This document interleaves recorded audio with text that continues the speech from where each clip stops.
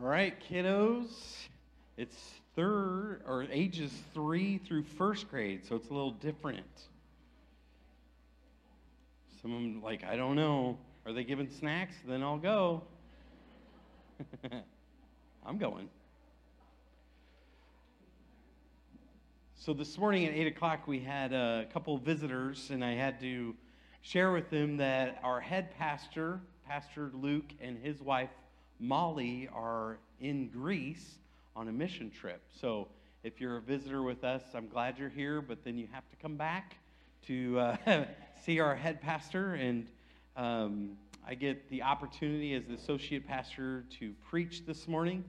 And to be honest, right away, I have big sticky note. This is to remind me to follow and tell you the truth. I don't want to do it. I feel absolutely inadequate for what the Lord laid on my heart. And the cool thing is then God reminded me of his word, that it is full of people who are inadequate. Amen? All right, somebody's with me. Like, oh, I'm going to the other church if you're talking like this already. But here's the truth.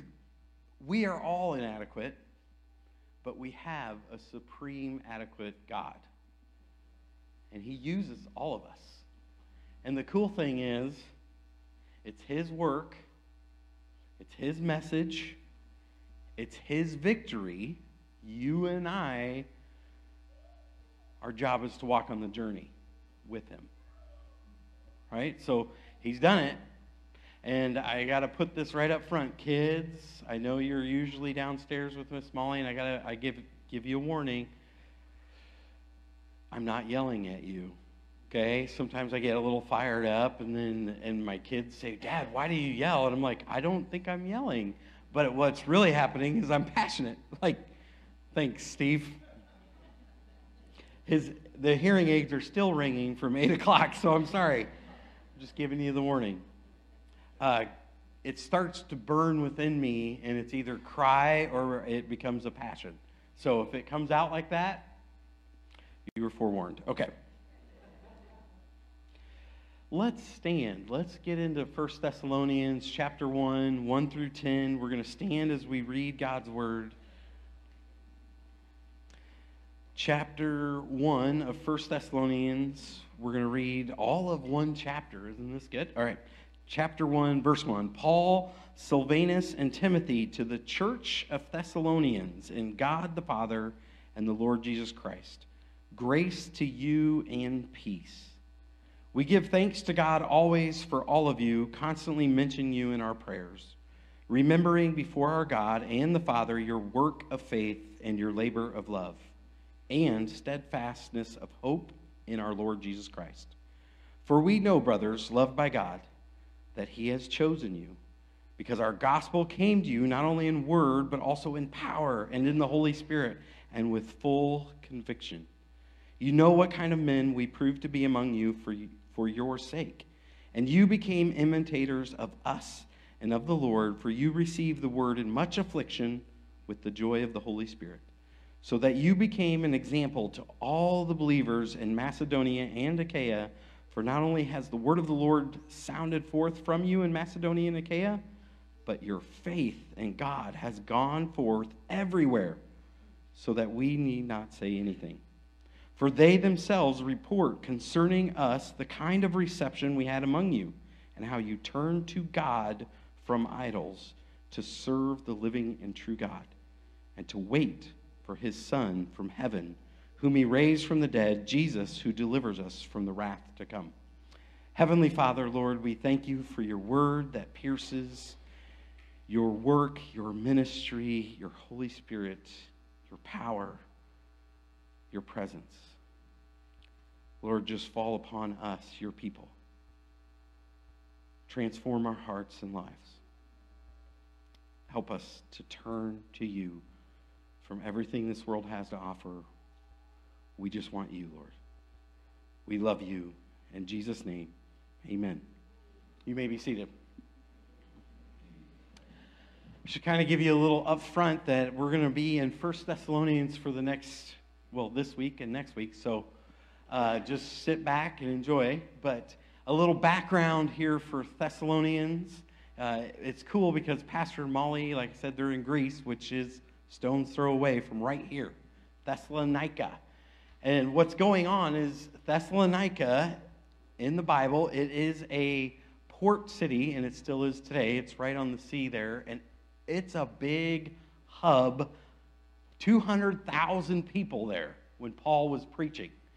It is a very rich city, so much so that they were independent from Rome. They were Rome ruled, but they could make their own rules.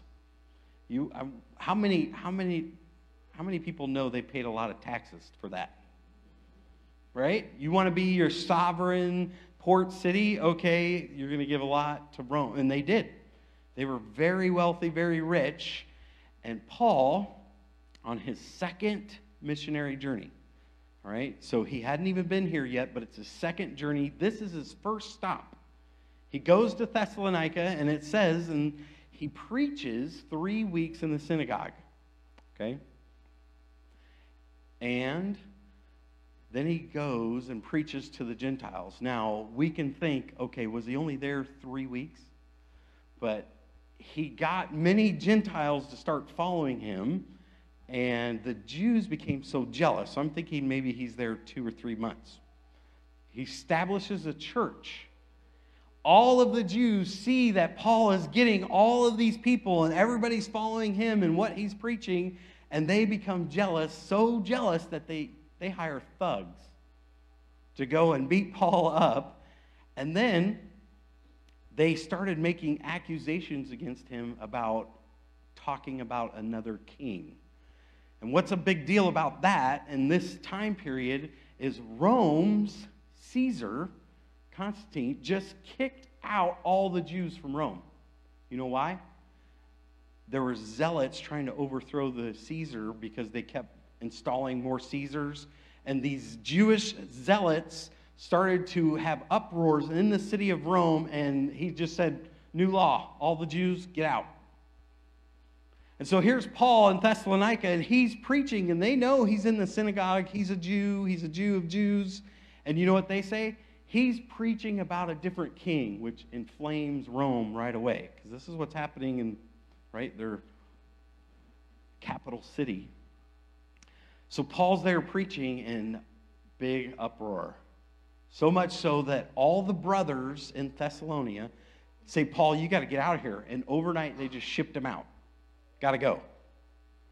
And there's such an uproar now that they arrested Jason where Paul was staying, and he had to go to court and pay a big fine, right, to even get out. So some of the scholars say that Paul never really quite was able to go back publicly because of the charges against him there. Now, I say all that to just say that Paul writes this letter back to them, okay?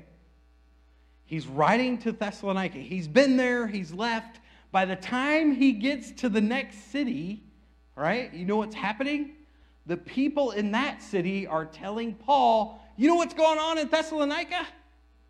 You know what's going on over there? And Paul's like, yeah, I just left. He goes, no, there's... And that's what he's saying. We don't even have to report to people what's going on there. They're telling us what you're doing. Do you got me?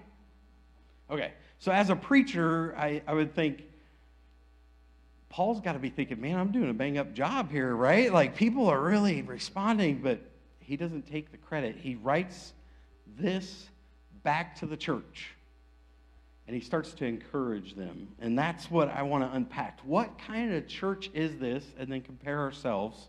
And we'll be here for 2 weeks, like I said. So, let's look at verses 2 and 3 here. Let's open your Bibles, back up. 1 Thessalonians, verse 2, it says, we give thanks to God always for all of you, constantly mentioning you in our prayers, remembering before our God and Father your work of faith, your labor of love, and your steadfast hope in our Lord Jesus Christ. Now, I'm going to make a joke here. You know, Paul in verse 2 says, we thank God always for all of you.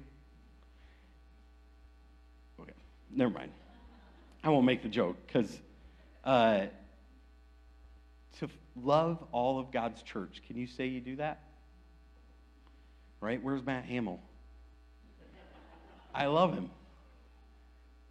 Right? Do you have someone that you struggle to love?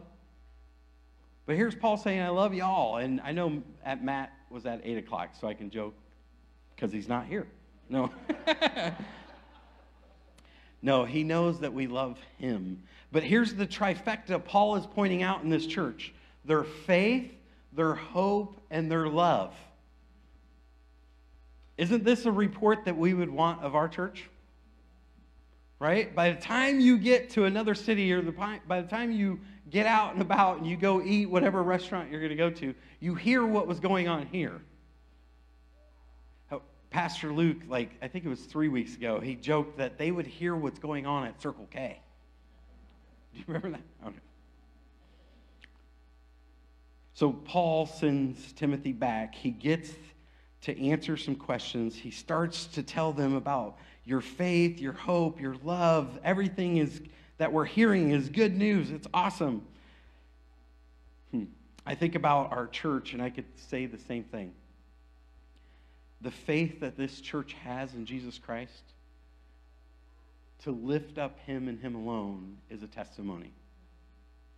Just this week, a gentleman told me, no matter what job I have, I'm going to be here close to church because it's my church. It's a testimony. The hope that we have in Jesus isn't this pie in the sky. It is concrete, solid. We're all standing on Jesus Christ as our only hope, our church.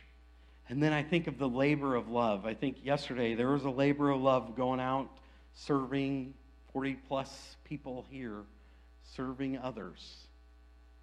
And then I think our church puts that in the budget, so you know you're all a part of that when you give. We support that. And then, and you might say, well, I'm gloating. No, I'm telling you about what the church labor of love here, and it's beautiful. There's a Thanksgiving meal that goes out to the community, and it's free. Just sign up. And you guys are a part of that because you give, and it's part of our budget. September 4th, we're having a free lunch for the whole town up at Praise in the Park, and we're inviting everybody, sending out postcards. Come, it's free, and you guys are a part of that. It's a labor of love because you give, and it's part of our budget. That we do this every year. Now, we could boast about our church, or we could say, I want to be the church Paul's talking about. Right? I want to be the church that someone could write to us. Can you imagine if Luke and Molly are preaching in Greece and they're having an outpouring of Jesus Christ and we hear about it before they even get back? And some of you are like, duh, yeah, that's Facebook. They're posting pictures. No, this is what's happening with Paul, that anywhere he goes, he's hearing about this church. I desire to be a part of that kind of church that has a faith in Jesus Christ, that has the hope in Jesus Christ, and that has the love of Christ coming out of every believer to everyone else around them. And then look at verse 4. He goes on in encouragement and says, for we know, brothers, loved by God, that he has chosen you. Verse 5 also says, because our gospel came to you not only in word, but also in power and the Holy Spirit and with full conviction. I think there's an awesome thing to unpack right here. When God shows up and there's full conviction, it's beautiful. There is a beautiful breaking when God shows up. And I shared this analogy, I'm going to share it again. It's like a tour of the sun. Okay? I'm going to have a ship, and I'm going to take you all, and we're going to go on a tour of the sun. You know what's cool? Is the sun is life-giving. It gives warmth. It's beauty. But the closer we get to the sun, guess what? The more dangerous it is for us. Do you get that? This is the exact same way it is with God and his people. The closer I get to a holy God, the more dangerous it is for me, a sinner. He's life-giving, He's beautiful, and He's awesome, but His holiness is nothing that we have ever known. And we should quake before a holy God, being His people, knowing how amazing He is in His holiness, that none of us could even stand. And when the power of His Word and the power of His Holy Spirit falls on His people, you know what? There is a full conviction. There's breaking. There's revival. Church family, there's nothing better than to have God in our presence, His Word, His full conviction. 2 Corinthians 7:10 says it this way. Godly sorrow that comes in leads to repentance that leads to salvation. Right? So when God is there and His holiness is there, there's such that we break. We repent. And it's salvation. But guess what? There's a mocking of this. If God's godly sorrow that comes in when full conviction, Holy Spirit, His Word is preached, the world has a sorrow, and you know what it leads to? 2 Corinthians 7:10, death. That sorrow that so many people live with, like, this is all life has given me, this is all I got, is just more and more and more and more, and you have a sorrow, and you regret, and it's death. We're the people that have to run to God. Get close to His holiness, and He brings that godly sorrow that leads to repentance. Now, it's beautiful when He shows up. But here's the thing. Do we want Him to show up? Do we want godly sorrow? Or do we want God to just say, okay, we're going to do our religious thing. You just leave us alone. We're going to hang out. Or does His people truly want His presence? All right, verse 6 and 8. We're going to start unpacking the message, but I don't want to get ahead of myself. Verse 6 says, and you became imitators of us. This is the church and what they did. They imitated Paul, and of the Lord you received the word in much affliction with joy of the Holy Spirit. So that you became an example to, if you got your word open, to who? All the believers. Not just everybody but that one guy. They became examples to all the believers in Macedonia and Achaia, for not only has the word of the Lord sounded forth from you in Macedonia and Achaia, but your faith in God has gone forth everywhere. So that we need not even say anything. Imitators of Paul, imitators of the Lord, going through affliction and hardship with joy in the Holy Spirit. And that, church, goes out to all the world. I want to ask you, by show of hands, how many of you want to be a part of this kind of church? All right. Wow, that's 95% in a good wave. Good job. I want you to imagine with me that we could be this church. What if Pastor Luke and Molly got a report of what's happening in our church? And no, not on Facebook or Facebook Live. But because your faith went out, God showed up, and here we are just praising Him with all we got. And I can tell you, we all long to be a part of it, where we're accepted for who we are, our shortcomings, our failures, and we still love each other. To be this kind of church, to see it and to do it. So if you raise your hand, here's the thing. We want this report. We want somebody to write this about us. But how did Paul do it? Right? Let's go to Acts 17. Go with me in your word, Acts 17. It's going to be one verse, Acts 17, verse 3. This is the beauty. Paul's in Thessalonica, and he's preaching, and this is his missionary trip in Acts 17. And verse 3, it says this: Paul reasoned with the people from the Scriptures, explaining and proving that it was necessary for the Christ to suffer and to rise from the dead, and saying, this Jesus, who I proclaim to you, is the Christ. That's it. This is what he preached in Thessalonica, and there was such a revival that it spread throughout the known world. And in fact, it says, and Paul and Timothy were turning the world upside down with this message. Jesus is the Christ. So I want to ask you something. We're getting to the message. Who is wearing the crown in your life? Who's wearing the crown? We all have a crown to either wear or to give. And if Jesus is not Lord and Master of your life, we're serving our enemy.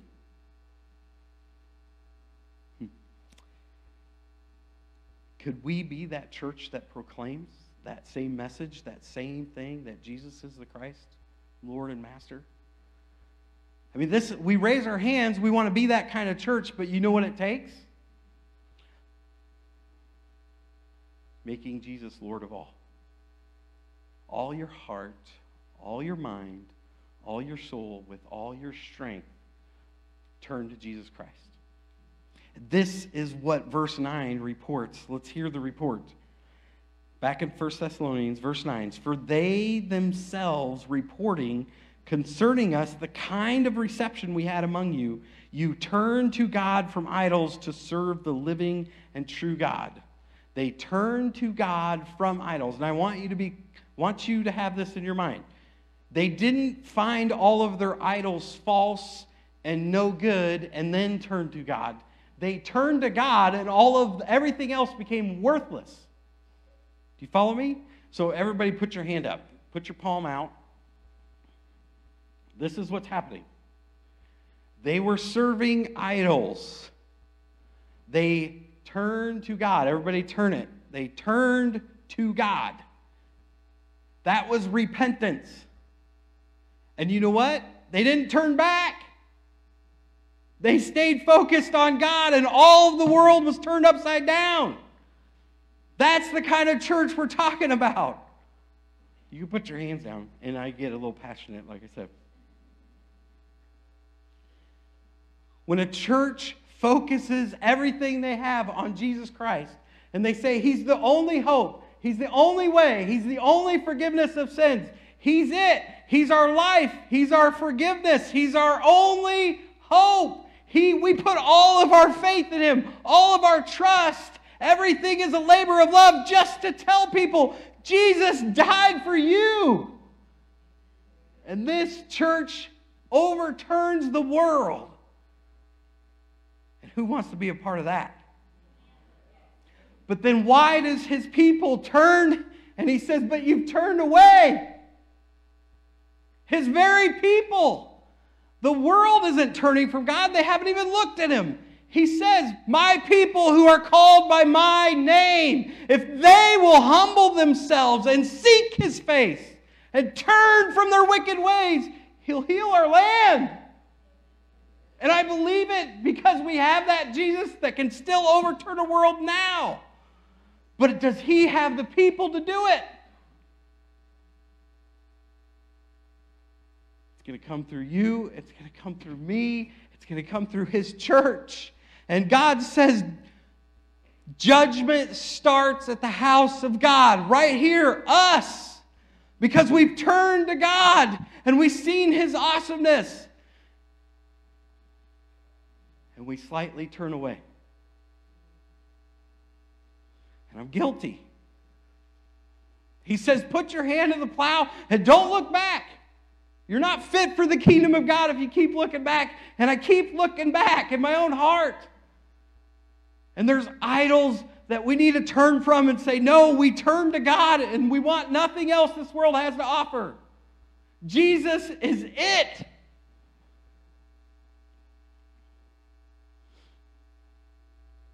Am I too passionate? Yes.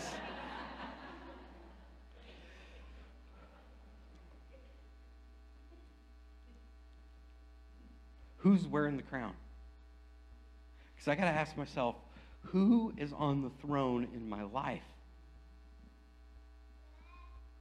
If it's God, then why do I not keep all of my focus on him? All my strength, all my heart, all my soul onto Christ. There are two types of idols, and I got to explain this because right away we could say, hey, I turned from God once, and that's good, right? I did it. But God's not saying that we have trinkets of stone anymore, and they did. They had trinkets of stone, and they had trinkets of wood, and they had steel and that iron, and they would bow down. And you know what? God said they're all dumb, they're all stupid, and they can't do nothing for you. But we seek after them, and then that's the one type of idol that's external. We see it, we bow down. Here's the one that we struggle with. I struggle with. You'll have to ask yourself this question. The internal ones of the heart.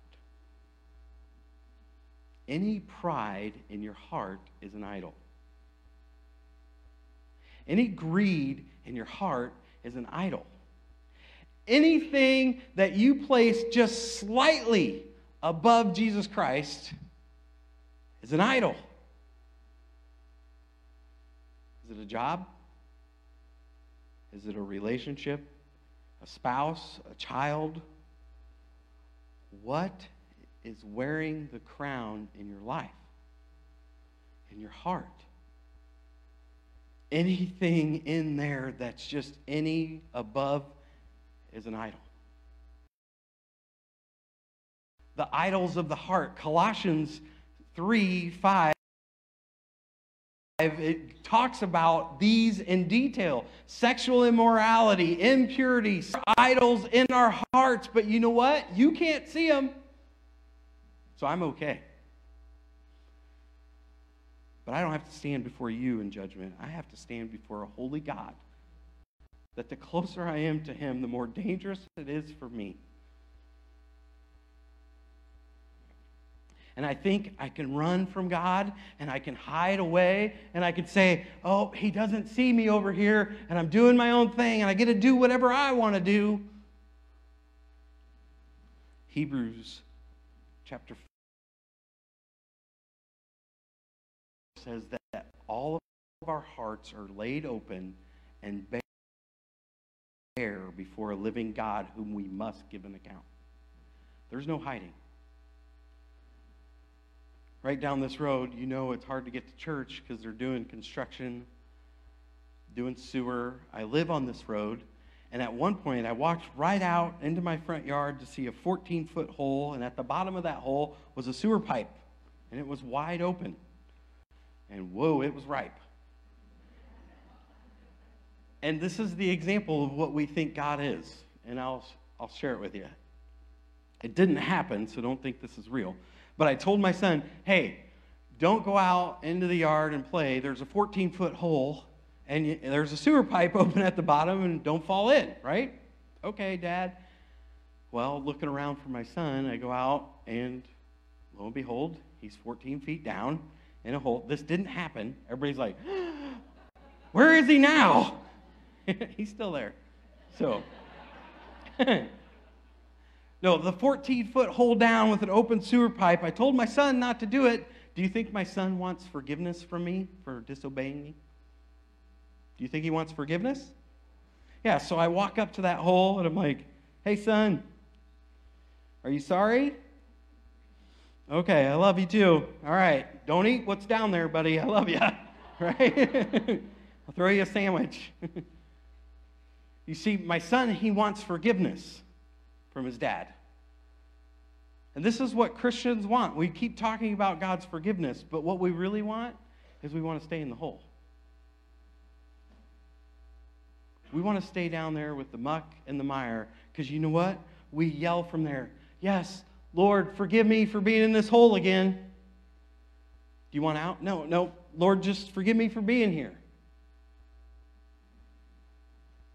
At what point do his people say, Lord, save us from this hole? Lord, save us from the muck and the mire. Don't just forgive us for being here. Reach down and grab a hold of me and pull me out. And let me go find someone else and pull them out. Because he came to save the lost and the brokenhearted. And that's my Jesus. And there's no other hope. And you turn to him and you say, Lord, I want to follow you with all I got.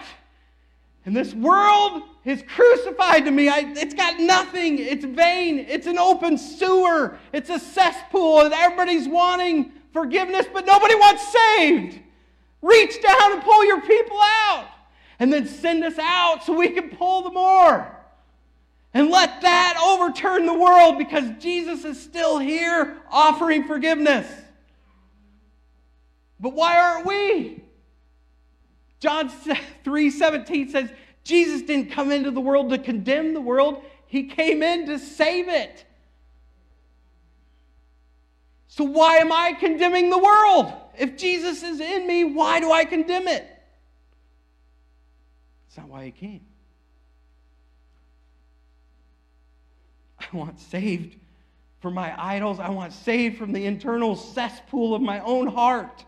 Jeremiah 17:9 says, our hearts are desperately sick and wicked. Who can know them? Only the Lord. And he looks down and sees his people and he's like, what are you doing in the cesspool? Why are you back? And he rescues us again. We're no different than Israel in the wilderness. That's my testimony. I don't know about yours.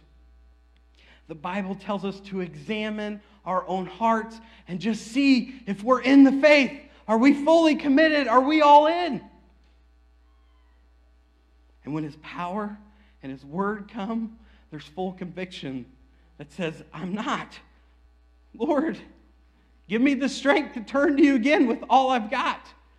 But help me to stay on my knees and not keep rising up and trying to own my own life and rule it and reign it. I keep wearing the crown, but you're the only one that can. Martin Luther said this, man is designed to worship, and if we don't choose to worship God, then we will worship the devil. That's it. Which way are you turning? Here's the reality. Dietrich Bonhoeffer said it this way. The devil's goal is not to get you to turn and hate God. The devil's goal is just to get you to forget about him a little bit. Have we forgotten our God? Have we turned just a little bit? Because I want to be that church that is overturning the world and telling people the gospel is still here. It's still available. And no human, kids, hear this, no human, not even ourselves, can make us truly happy. Only Jesus, who was God in the flesh. It's a complete lie to think that you can make yourself happy, that you can wear your own crown and do whatever you want to do. It's a cesspool. Jesus is the master. Are we going to let him wear the crown of our life? Are we going to be zealous for him to be the king? You idols will steal everything from us and enslave us. The last part, turn with me to Jeremiah chapter 2. Hear the word of the Lord's heart about his people. Jeremiah chapter 2, I'm going to start in verse 4. Jeremiah chapter 2, verse 4 and 5. Stick with me. I like that Jeremiah at one point in his mission says that the word of the Lord is in him like a fire and his bones burn. Now you know what's in me. Jeremiah chapter 2, hear the word of the Lord, O house of Jacob, and the clans of the house of Israel. Thus says the Lord, what wrong did your fathers find in me What wrong have we found in God that we turn from him and go far from him? We went after worthlessness. It's a word to his people. The world is full of worthlessness. Have we turned to the Lord? And he says in verse 11, has a nation changed its gods even though there are no gods? But my people have changed their glory for that which does not profit. Be appalled, O heavens, at this. Be shocked, be utterly desolate, declares the Lord, for my people have committed two evils. They forsake and turn from me, the fountain of living water, and they dig or hewed out cisterns for themselves, broken cisterns that cannot hold water. Think of this. We're all in a desert, and in a desert, water is very scarce. In that desert, there is a stream of water flowing right by us all. And God is saying, my people have done two evils. They've turned from the streams of living waters, and they went and they have dug out cisterns for themselves that don't even hold any water. And it's empty. But this cesspool of empty is what we desire more than we desire the living water.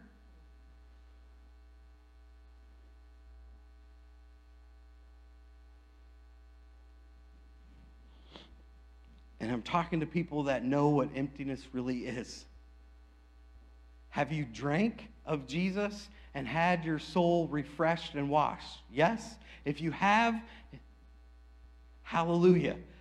But his people need a drink every single day from it. And then we go out and we offer living water to everyone around us because we know where the source is.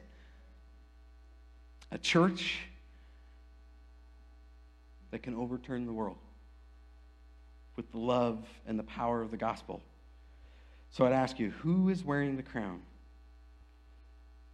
Ask the band if they'd come forward. Bow your heads. Close your eyes. The Bible tells us, as I said, to examine your own heart, to see if you're even in the faith. Have you come to Jesus? The gospel. That he came and died and rose again with all of your heart, all of your mind, all of your soul, all of your strength, turning to Jesus.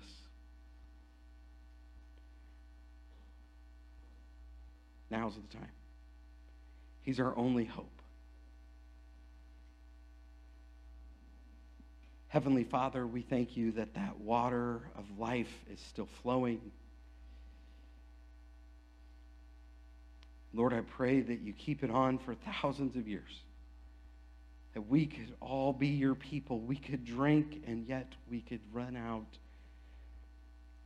and be a church that shares the faith and the hope and the love with a passion that only you can provide. Thank you for your word. Thank you for full conviction. Thank you for falling upon us as we turn to you and we praise you. Help us to let you wear the crown in our heart, in our minds, in our homes, in our marriages, in our church, in every part. May we be called your people. We love you. We thank you for a chance to serve you. In Jesus' name, amen. Love to meet you here with prayer. Anything you want to pray where you are, come to the altar. Let's just turn to God with all we got. Let's stand and let's sing. Gratitude.